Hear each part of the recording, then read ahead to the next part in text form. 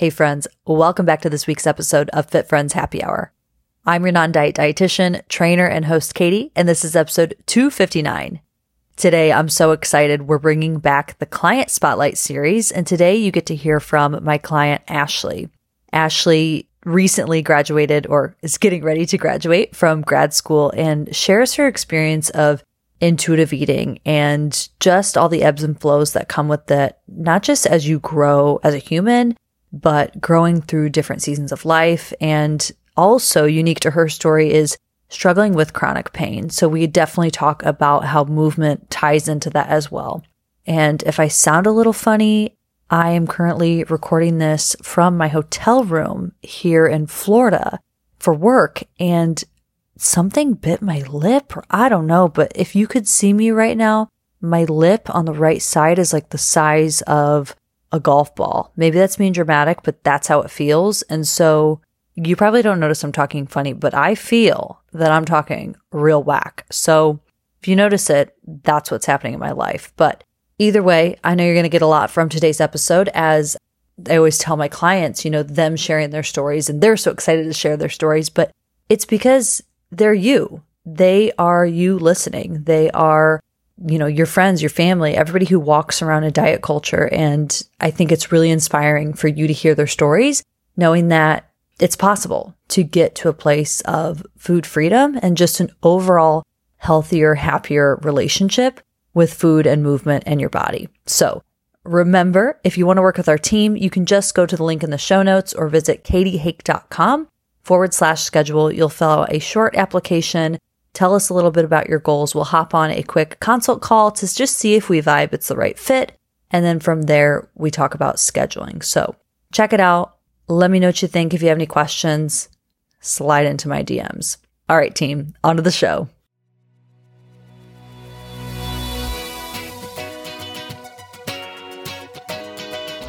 Welcome to Fit Friends Happy Hour, a podcast about all things nutrition, fitness, and life in your 20s and 30s, all from a non-diet lens. I'm your host, Katie Hake, and I'm a registered dietitian nutritionist and certified personal trainer. Join me here every week as I talk with interesting people and experts from all walks of life about their relationship with food and their bodies. I'll also share my experience working with clients in my private practice to help women find food freedom and body confidence. I'm on a mission to help you stop quantifying and start living. Learn to stop measuring your success by the scale and find your fears. Ashley, welcome to the podcast. Thanks. I'm excited to be here. Number one, excited to just see you and connect and catch up. But number two, also was thrilled when you were like, wait, I want to talk on your podcast. I have lots to say. And I was like, yes, you do have a lot to say. You have an awesome story that I really think is unique, but also I think a lot of our listeners will resonate with. So why don't we just start there? Tell us a little bit about you, kind of backstory on your journey with intuitive eating and where it's kind of gotten you today and what you do. Sure. So I started by listening to your podcast. Goodness, like 2018, 2019, something like that. And then when the pandemic first started, I reached out to you because you were doing your boot camp for the first time. And then that eventually opened up to us working one-on-one and have grown a lot. And it's crazy. It's like you have seen me through not only like a pandemic, but also an entire master's degree. I'm almost done with my master's. We started this before I even started it or knew where I was going for my master's. So the light at the end of the tunnel. I'm happy. I'm honored to say I've seen it through with you. Yes, you have seen the hardships and the good. Yeah. And so I started about 2 years ago, I guess, with actively working on intuitive eating. And then outside of intuitive eating, I am, like I just said, in my master's for speech language pathology. I am in my last set of clinical rotations, which is super exciting. I'm very excited to get out in the world and actually work and help people and do what I love. I live in Illinois. I am currently renting an apartment with my husband and my 2 cats. And I don't know, does that cover it? Yeah. So share with us if you remember. Oh my gosh, it feels like forever. But what was it that really prompted you to kind of take the next steps? Because I remember when oh my gosh, I actually vividly remember us talking on the phone, our first conversation, because you were in this transitional season of life. But what was it for you? Do you remember what kind of prompted you to go, okay, this is beyond me. It's okay to reach out for help, and what that looked like? Yeah. For reasons that I think had to do with diet and exercise, but also my illness that I have since been diagnosed with, I just felt like shit. And I felt like a big change. And I also was really just tired of diet culture and constantly feeling bad about myself, that I really wanted to engage with intuitive eating more. And at the very least, I knew I was going to learn something that was going to help me feel better, or at least I hoped it would help me feel better. And so that was a big part of why I did eventually reach out and have that phone call with you, is that I was just tired of not feeling good. And one of the first steps I made in my health journey, not just my intuitive eating journey, but my health journey, was reaching out to you. It was a big first step of realizing that the stuff I was dealing with wasn't normal, and that, yes, diet and exercise and all of that, the nutrition side of things helps a lot. But it did open it up to the other avenues of things that I ended up going into to help figure out how to make myself feel better. Yeah. So maybe let's start there. Kind of what were some of the things that you learned that you started to implement kind of through the beginning, the early stages of your intuitive eating journey, right? Because I know how it ends, but our listeners don't. So tell us kind of what were some of the biggest challenges that we worked through. Mm-hmm. And then let's go and talk a little bit about how you went about actually getting a diagnosis, and we can dive into that. Yeah. So some of the first big things that I remember working through is that I, throughout my life, during different stages of my life, have dealt with food insecurity. And oftentimes it wasn't necessarily that I didn't have food available, just I couldn't afford healthy, good food. It was usually very processed and cheap. And through that, I had a lot of ignoring my hunger cues. I kind of was a learned skill. I learned how to ignore. Survival mechanism, really. Yeah. I remember a day in my undergrad where I was there from like 8 a.m. to pretty much 8 p.m. and I had forgotten lunch and I didn't have any money to buy lunch. And so I really just toughed it out. I didn't have time to like go home because I lived off campus. So it was a survival skill that I learned to just ignore my body, as well as, I realized this later on, ignoring my pain was also something that I learned in that same kind of process. But I learned to ignore it. And so one of the very first things that you and I had worked on was identifying my hunger cues, not so much my fullness cues. I feel like I started out with a better grasp of my fullness cues than my hunger cues. But once we identified my hunger cues and I got better of like identifying it and really paying attention when I was eating, I also started paying attention when I wasn't eating. We set like reminders on my phone to check in with myself because I was really good at ignoring it and not paying attention. So hours would go by before I would think to pay attention. Especially as a busy grad student, I think a lot of our listeners can resonate with that. Maybe you have had disordered eating tendencies, or I don't even, like in your case, it's not considered disordered eating, but it was just, we'll just say a thing with nutrition, right? Mm-hmm. Where it was a disconnect. But then you get to a different season of life where, just like you said, and maybe busy parents or grad students, or I know we have like fitness instructors listen, it's kind of just you get in this habit of ignoring your cues, just like you said, and go, and not nourishing your body because it's not top priority in a sense. Yeah. I actually still have those reminders on my phone. I don't need them quite as often, but I have one, I think, for like breakfast, lunch, dinner, and then like 2 or 3 sets of like maybe snacks, just kind of depending how I feel. And then after we worked through that whole process of identifying and paying attention to my hunger cues, it started really going into food freedom. Unlike, I feel like a lot of people, I had a more restricted diet about healthier foods than I did not healthy foods. So like I would be perfectly fine eating Oreos or whatever, but like spending the time and energy on myself to give myself good, nutritious food was a little bit more difficult. And I mean, I do have a sweet tooth. I still have a sweet tooth. I will always have a sweet tooth. And so also learning that like I keep Oreos in the house so that I can have them whenever I want. And that was a very big thing for me. I think Oreo specifically was a very big step for me in my journey, because I was able to like acknowledge like they're there. I can eat them. I can buy more. I don't have to worry about it. And just by giving myself that permission to do it and keeping it around, I can't remember honestly the last time I've had an Oreo, because they aren't what sounds good most of the time.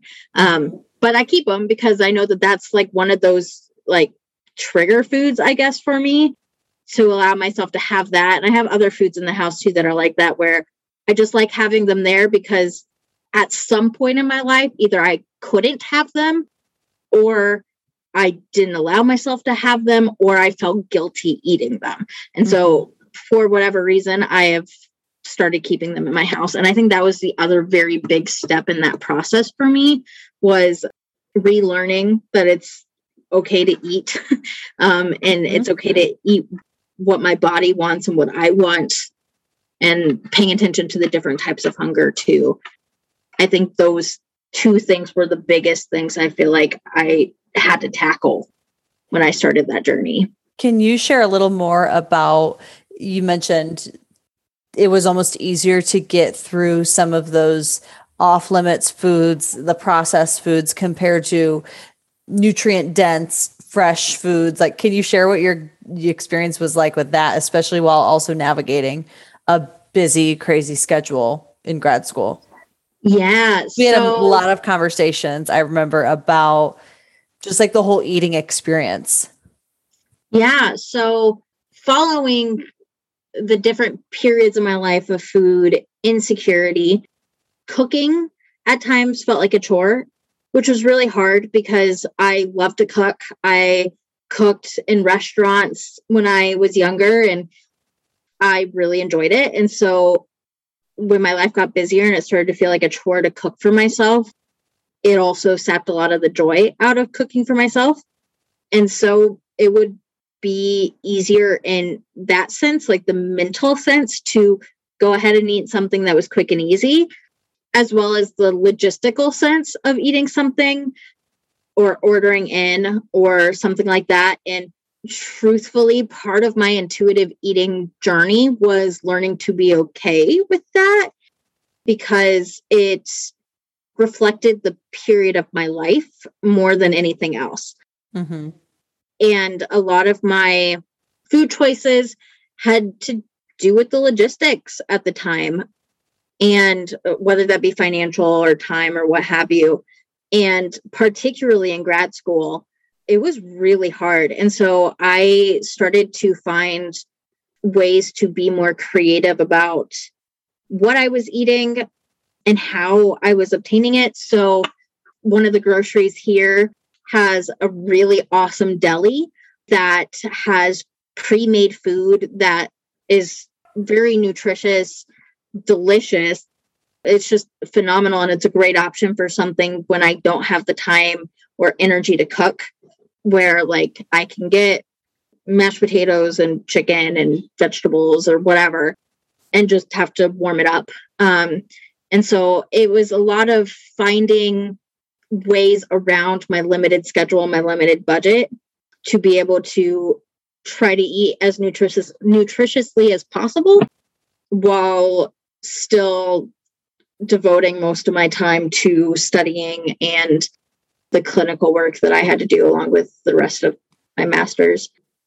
At times it was easier to mentally eat foods that weren't as nutritious and logistically, but I really encourage everyone to try to get creative and find ways around that. There are a lot of like microwavable things of rice and vegetables that you can steam in the microwave. Even like Meijer has cooked chicken, like shredded chicken. Brands have like pre-cooked food in the frozen section that you just warm up. Like, it's not the easiest and it's not the best, but it is at times the most convenient, and you're able to kind of fill that gap in a way that is still taking care of your body.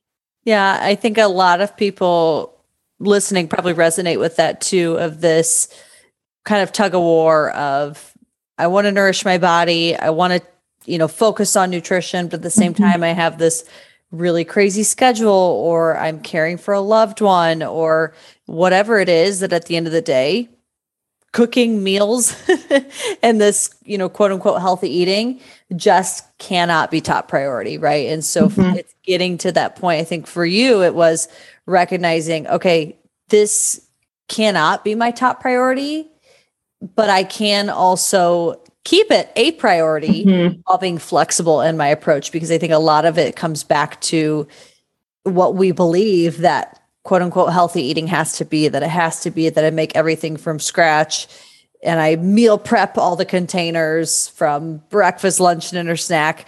But it's like, no, it doesn't have to look like that. You can still have convenience. You can still have quick, with finding that sweet spot that honors all areas.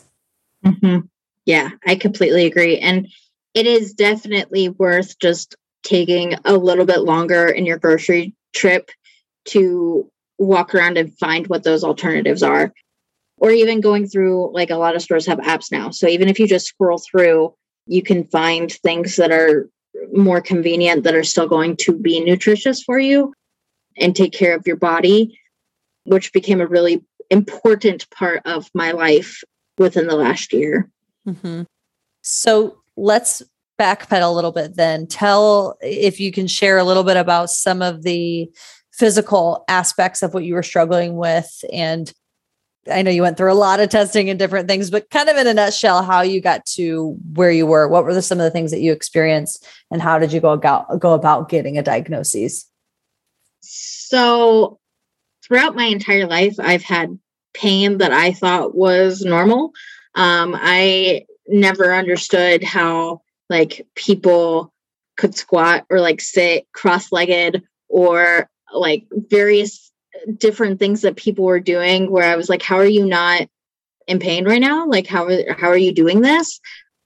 And throughout, like, from like 8 years old to my senior year of high school, I had lots of knee dislocations in particular, and had surgery on one of my knees. And then when I was in my undergrad, I had a surgery on the other knee because it also had a pretty big dislocation.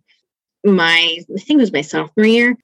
And I just kind of thought my knees were screwed up. And then I was having a hard time sleeping. My body was achy.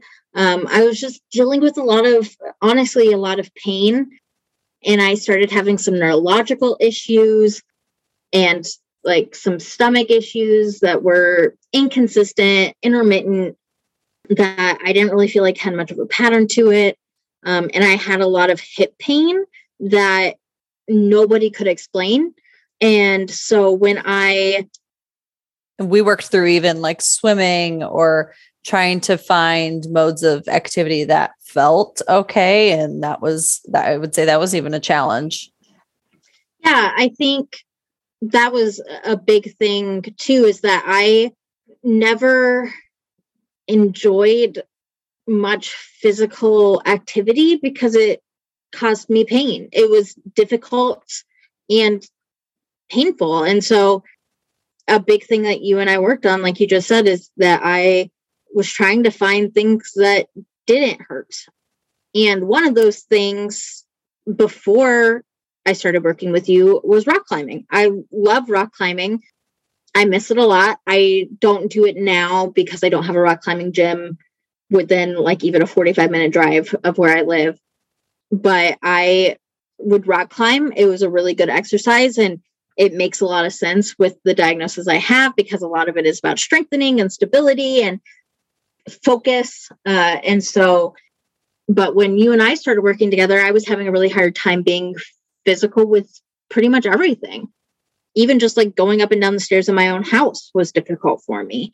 And so you and I worked through finding swimming was a big one. And I now have a little bit more regimented than I think a lot of people would want to have, because a lot of what I do physically has to do with like structured physical therapy type exercises to keep my joints in place. And so throughout my time here so I moved from Indianapolis to Illinois to do my master's. And while I was here, I had another knee dislocation, which technically should not have happened because I've had 2 surgeries to prevent that. And when I went to go see my primary here, she mentioned Ehlers-Danlos syndrome, which is what I eventually did get diagnosed with. It is a pretty rare connective tissue disorder where my collagen is malformed. And this, in my case, has a pretty big impact on the stability of my joints. So pretty much all of my joints at some point are very loose. And it takes a lot of work and concentration to make sure that I maintain their well-being by doing the physical therapy exercises that I've done. So over the past year, I have gone through physical therapy for just about every joint but my ankle to learn how to stabilize, strengthen the muscles, and through this, reduce pain. Mm-hmm. It's because it's likely for those listening, obviously, if you have some sort of physical challenge or pain, you learn to, just like Ashley, just like you shared, I learned to ignore my hunger cues. The same thing can happen with physical movement, right? You learn to compensate, and that's a survival mechanism by using those other muscles or joints that might be more stable, but that can lead to a lot of, you don't know how to stabilize your joints because you've always done it a certain way for so long. So how has that been? Yeah. So a lot of it initially, unless you are coming from an injury from that hypermobility, is kind of unlearning the compensatory strategies that your body has created over the years. It is pretty common for people with EDS to get diagnosed in adulthood. And so a lot of people with EDS do have to kind of unlearn what their body was doing. So for me, that was, like I said, a lot of physical therapy, and my physical therapist would work through my muscles and like physically like manipulate. Yeah. They like do the manipulation therapy for the first like 20, 30 minutes of my session. And then I would go through and do exercises. And so that combination helped undo some of the like learned muscles to be able to relearn the new processes that I was doing. And so physical therapy, honestly, was a great experience. I know that that's not the case for everyone. For me, it was super helpful with my pain. I had a great physical therapist. Actually, it was a good team because occasionally I would see other people, and they understood not only hypermobility, but EDS itself, which I kind of blame based on my location because there's a pretty big EDS doctor in the area. So I'm sure they see a little bit more patients than normal. But they were great. They were super knowledgeable. They knew like this strengthening exercise won't work. It'll just like push your knee out more. But this one will do a good job. So we're going to do this one. Lots of modifications of exercises. I had started lifting weights for enjoyment. That's so exciting to hear. Yeah. That's a big deal. Yeah, I really do enjoy it. But I started doing that before I realized how global my symptoms were. So then I would like be doing like a shoulder press and then be like, oh, I have a headache. Weird.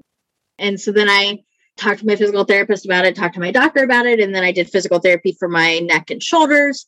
And that reduced a lot of the headaches I was having, which was really great. Interesting.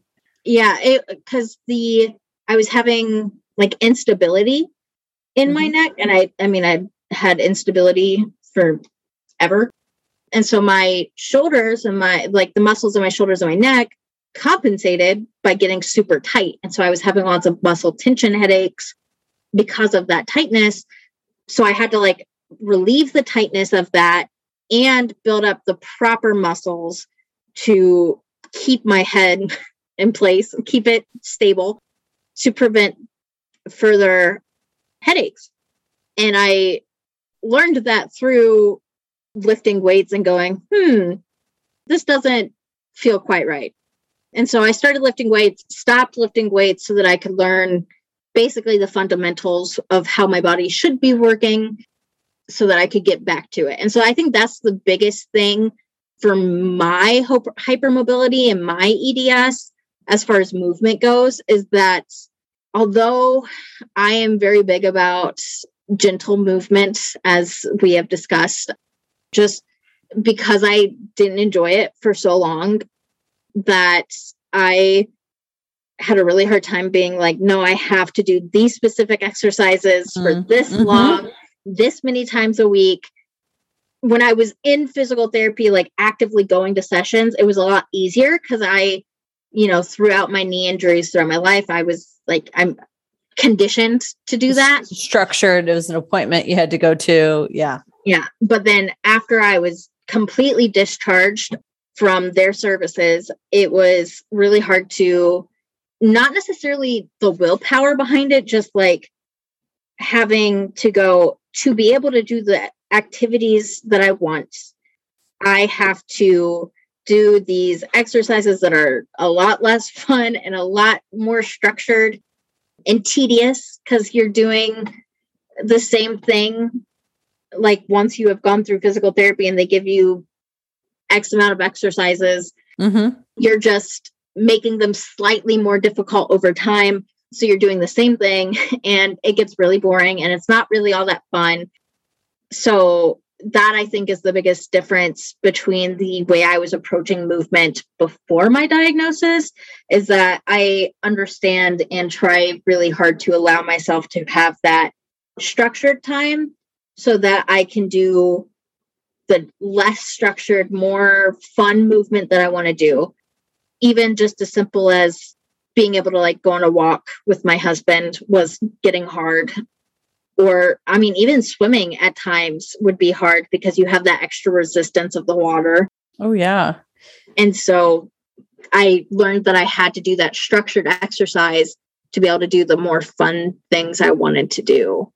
It almost reminds me like if somebody was training for a race or, right, it's like this long-term goal, but it feels so far away. It's not super tangible, but you know that you have to do those little baby steps that aren't always so fun. Or, for example, like going back to the nutrition piece, it's like, I'm going to meal prep a few things this week, or I'm going to go to the grocery. Just like when you were in grad school, it was like, I don't really want to, this is not fun, but I know it's good for me, but it's coming from a different lens. I think how you're describing that, it's not coming from a lens of weight loss or restriction or diet culture. It's really shifting how you look at how you're taking care of your body with a different mindset, a different long-term goal. Would you agree with that?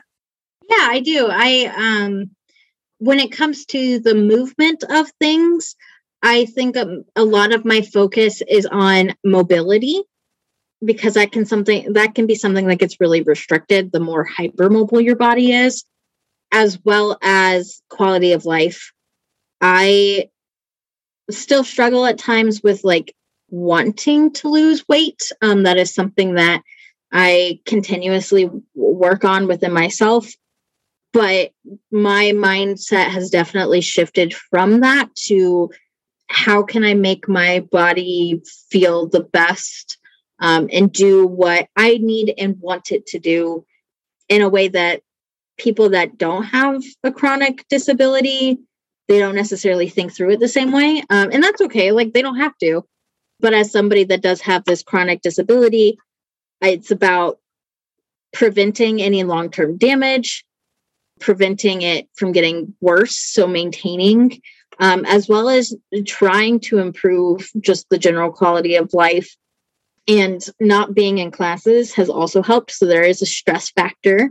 I have also been able to start cooking again. And I try to make sure both in my movement and in my food, I may do boring stuff. Like, I have found that it's a lot easier to bring like pre-made salad to work, but then cook fun food for dinner.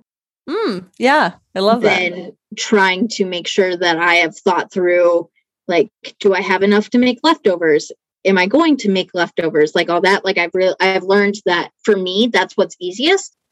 And same with movement. I may do my exercises, but I will also make sure that at least once or twice a week, I go and do something that is not my exercises to make sure that I'm still maintaining the fun parts of intuitive eating in my life. And keeping with that same theme, I also, when I do my physical therapy exercises, because I do get bored, and I, as a grad student, never had time to read. Reading for fun? What's that? I started listening to audiobooks when I do my physical therapy. And so that has made it like, it is something I only do when I'm doing my physical therapy. So it helps keep me motivated to continue doing the boring exercises because I have that time to listen to a book. And it makes it easier to do the exercises because as you get lost in the story, you aren't thinking quite as much about like how awful it can be at times to be doing single leg squats for 10 minutes. Single leg squats. Those are never fun, regardless of what you're doing. Yeah. You mentioned this still fighting that desire to have a smaller body or to, shrink your body. What would you say are some of the other major challenges that you still navigate, kind of in this new season of intuitive eating or your journey? Side note, it's so fun to just hear how far you have come, because like it always blows my mind doing these client spotlight interviews, because I just want to be like, do you hear yourself? Like, can we pause, rewind back to when we first met? Do you hear the words coming out of your mouth right now about how you're talking about your body, how you're talking about how you see food? It's so, it gives me goosebumps, makes me happy. So squirrel, back to my question. You mentioned that desire for weight loss still. What would you say are some of the other biggest challenges that you navigate at this stage? I feel like it goes along with the wanting to be in a smaller body, but it's very different. With the diagnosis that I've gotten, though it is specific, like, bear with me, everyone. It is very specific to my diagnosis, but I feel like a lot of people can really relate to this. I had to go through grief with my diagnosis of what I thought my body was going to eventually be like. Because I kind of was like, oh, I'm in grad school, like it'll get better when I'm out of grad school. And then when I got my diagnosis, I had to really grieve what I thought my body was going to be like. And then the part that I think people can really relate to is I had to start learning, and I still struggle with this too, not to be angry at my body and not to hate my body. For me, it's for the things that I want it to do that it cannot do. And for my bad days where I have to have somebody else go like get my students because I can't physically walk down the hallway without having my hips go in and out of place. Things like that are very frustrating. And so it's really hard to learn to love and accept my body in that way. Because a lot of body positive spokespeople, I guess, are very much have this kind of mentality of like, don't love your body for what it looks like, love your body for what it does for you. And especially when I first got my diagnosis, it was, okay, so I don't particularly love what my body looks like. And I really, really do not like what it does for me, because at the moment it wasn't doing much of anything besides causing my life more stress. It's a very ableist view. Yeah. Which you bring up such a good point. I don't think we talk about it enough, is that there's some aspects that you could even say diet culture, but even like within body positivity, that say, it's like assumes that you have no other, you're able-bodied, you have no other medical conditions or things that physically add another level of challenges or mental pieces to work through. Yeah. Yeah. And it's, like I said, I'm still working through that. My good days, it's a lot easier to have that positive mindset around my body, but that is something that is really hard to learn, that it's okay that my body doesn't function the way that a typical body would, and that there are still good things about it. That is, like, even saying it out loud can be hard, Mm-hmm, mm-hmm. And I think also learning to not, like, the celebrations, the small celebrations that you have, especially as somebody with a disability, can be very different than the small celebrations that you have with a non-disabled body. And it's hard to be surrounded by people that are able-bodied, because when you're like, oh my gosh, I went on a walk today, like, people are like, cool, good for you, or like, one of my small victories within the last week is not only did I go on a walk, I went on a walk with a coffee mug in my hand, and my wrists and my fingers have been really weak and hypermobile recently. And so being able to, like, go on a walk with a coffee mug that was, like, full of tea was a small victory, because that can be really hard for me. So, and sometimes the small victory is admitting that something is hard for me and asking for help, which is really hard, because I've gone through my entire life. What? You an independent woman? No way. And so sometimes it's that. And it's also hard to not let my small victories be jaded by ableism or by weight loss culture. Mm-hmm. So, like I said, I'm in my final clinical rotation, so I'm finally just working full time. I'm not doing classes and clinic. And since then, which has not really been all that long, I have had a decrease in stress. I also got a CPAP in that time, and having good sleep, shocking, makes a big difference. Yes. You've had the space and the actual time in your schedule to, I think you bring up such a good point, to focus on other areas of your health, or kind of take that next step of, for those listening, to get a sleep study. Like, I mean, we all know how hard it is as adults to, okay, this thing is bothering me. And then you realize, oh, wait, this thing's been bothering me for like a year now. Okay. However long to actually make the appointment, do the thing. Yeah. Yeah. I think that was one of the hardest things about doing this diagnosis while I was in grad school and I'm still in the pursuit of a couple other diagnoses that I think I have. At the very least, I have lots of symptoms, so I know that there is something else going on too. And they are very frequently comorbid with EDS. But the process of finding a doctor, going to the doctor, going to get the follow-up test, then going to the doctor's appointment to get the test read, then a follow-up appointment to figure out what the treatment plan is. Like, all of that is a lot for anyone. It is an added layer when you are in school, or if you have kids, or if you work 2 jobs, or whatever it is. When you are extraordinarily busy and stressed out, it's really hard to go in and do that extra piece of taking care of yourself. Not to mention, like, I'm lucky that I had really good insurance.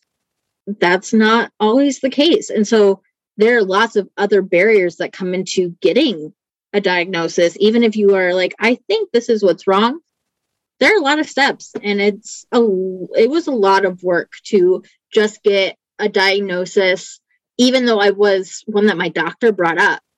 Mm-hmm. There was still so many other steps to it.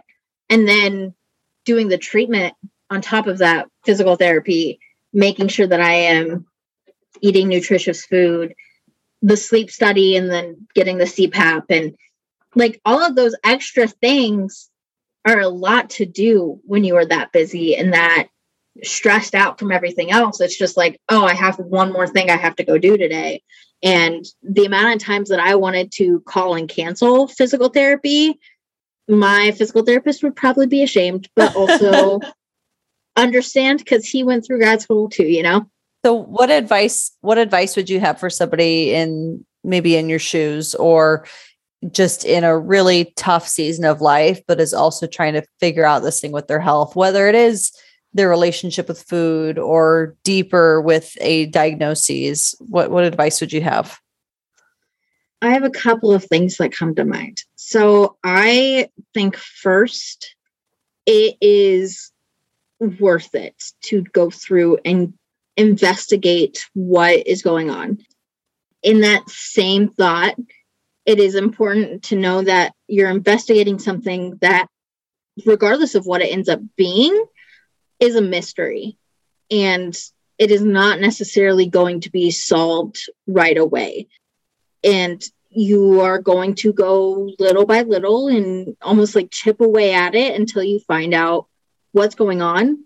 Even though, like I said, my doctor was the one that recommended this diagnosis, I've been having unknown, like hip pain of unknown origin for almost 10 years.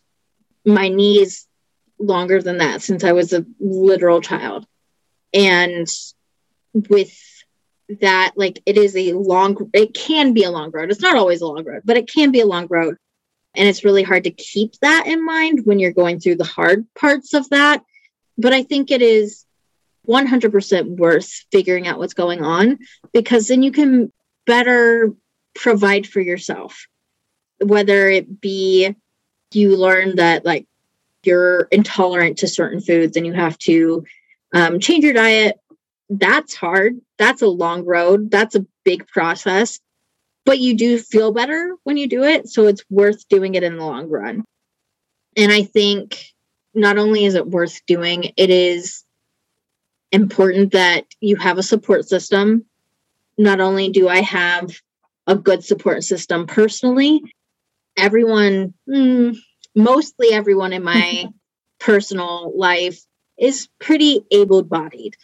And so I also have multiple support groups that I'm just in online, like on Facebook, that help problem solve, like the best shoes to wear, or like people are looking for like a new bed or physical therapy in the area or whatever. Having any kind of support, whether that be in your personal life, whether it be virtually, whether it be a support group that meets once a month, also makes a big difference of going through those hard moments, like not liking your body and wanting to go through it. And if you want to throw it in there, Katie, here's a fun plug, because another great support system that I have is the Facebook group over that Katie runs. So that's I was like, our Facebook group? Your Facebook group. That's a fun one to be in. And yeah, so the support is very important, and not losing hope, which is really easy, but also not losing the light of what you're doing. Like the idea that the end goal is there. And the EDS is genetic, and my little sister is not quite ready to acknowledge the things that come with that. And the fact that she might have it. Has it. Yeah. And because she was an athlete forever. And so it's a hard thing for her to process and go through. And, having me is helpful, but I'm not Superwoman, and I am dealing with my own stuff too. But she's starting to learn the value of pursuing the diagnosis through knowing that the changes that you can make will make a big difference. Yeah, there's resources available that Yeah. And make it better. Yeah. Yeah. And one of the things with EDS is that there's not a cure. There's not really a solid treatment option. It's like it's more like symptom management. Yeah. And that was for the longest time part of like one of my biggest fears pursuing a diagnosis is like, what if I get a diagnosis and they can't do anything about it? And then when I got EDS, that was my first reaction is like, okay, I have this connective tissue disorder that nobody can do anything about. That's great. But then learning that like symptom management is still improving my quality of life. Yeah, that's such a good point.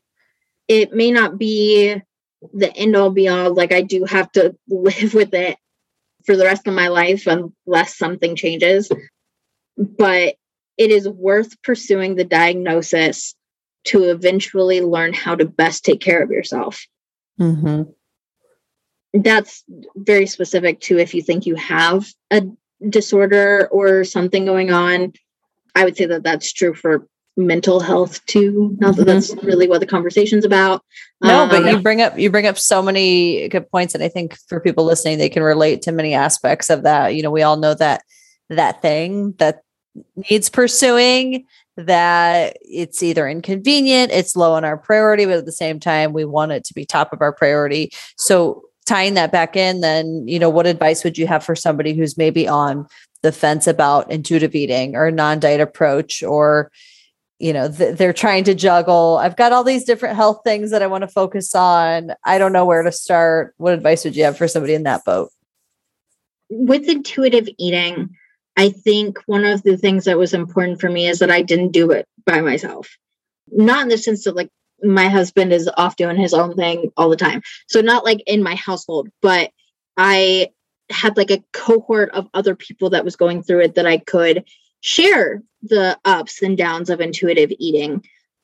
The other thing that is just worth noting is me coming to a diagnosis and me coming to all of these things that have helped manage my symptoms to where I genuinely feel the best I've felt ever started with my journey in intuitive eating. And I didn't know if intuitive eating was going to be the right thing for me at that time. It was just, I hoped that it would help, and it did, but that was my first step. And so knowing that you're not going to do it alone, because there is a Facebook group or two that you can be a part of with Katie's podcast, helps a lot when you're getting started. And knowing that it may just be the thing that springboards you into finding out what's going on with your body, if you think that you have something else going on. Yeah, Ashley, I think you said it so beautifully. Like it was really a foundation for you because we talk a lot about on the podcast that intuitive eating it's self-care is really a baseline. And you were going through this crazy season of life / still are / finishing that you put in the work, really. You had that accountability to put in the work, to work towards yourself, to put in some of those basic self-care habits that then allowed you to really build off them. I think. Would you agree? Yes, I would definitely agree with that. Well, you've dropped so many golden nuggets. It's been so fun talking to you. We could talk forever. We're definitely going to link to, if you have specific links or resources that you find helpful with EDS, we'll definitely link to those in the show notes. If somebody's like, what is this? This maybe sounds like something I know, or they want to connect with you, we'll be sure to put that in the show notes. But we love to wrap up all our podcast episodes by hearing from you. You already shared one good thing about your walk, but tell us, what is the best thing that's happened to you this week? And today, this is a Tuesday, so we'll just say like past 7 days. Yeah. So I thought about this question all day today. And oh my gosh, I love that. She knew. Ashley listens to the podcast, so you already knew that this was coming, I bet. Yeah. Yep. So I did. I thought about it all day today. And I had a really good moment. So my current clinical rotation is in a school, and I had a moment that was really good. And I was like, that's it. That's the one. But then 10 minutes before we got on this call, my best friend called me and told me that they're expecting a baby. Aww. And so that trumps that a little bit. Like, that'll be the best moment. The last 7 days, the next 20 days, like, it's excellent news. Is this your first friend who's having a baby? Yeah. Yeah. It really is. And I don't know if you feel this way, but I remember my first friend and a few friends who told me it is such a different experience. You feel like so connected to them, and it's weird how happy and joyous you are for them. So you feel that. Yeah. Yeah, absolutely. I mean, currently they have just told their families and me and my husband, because it like just now, like recently took the test within the last like 24 hours. Oh my gosh. I love it. But yeah, it's like, I don't personally want kids, but I have been dying for my friends to start having children so that I can be the best aunt ever. And so, yes, I feel so joyous. I am so excited. And I mean, excited for them, but I'm excited for me too. So blood related or not, Auntie life is the best life. Amen to that. Yes, I'm very excited. Well, Ashley, again, thank you so much for your time. Thank you for your vulnerability, for opening up, and just for sharing your journey. We know for sure that, you know, your story is just going to inspire somebody. And if you want to connect with Ashley, she hangs out in the Facebook group. So we'll put links to that as well. Yes, I do. I never know how to end these things. We just go, okay, bye. Thanks for listening. This was great. That's good. We'll stop.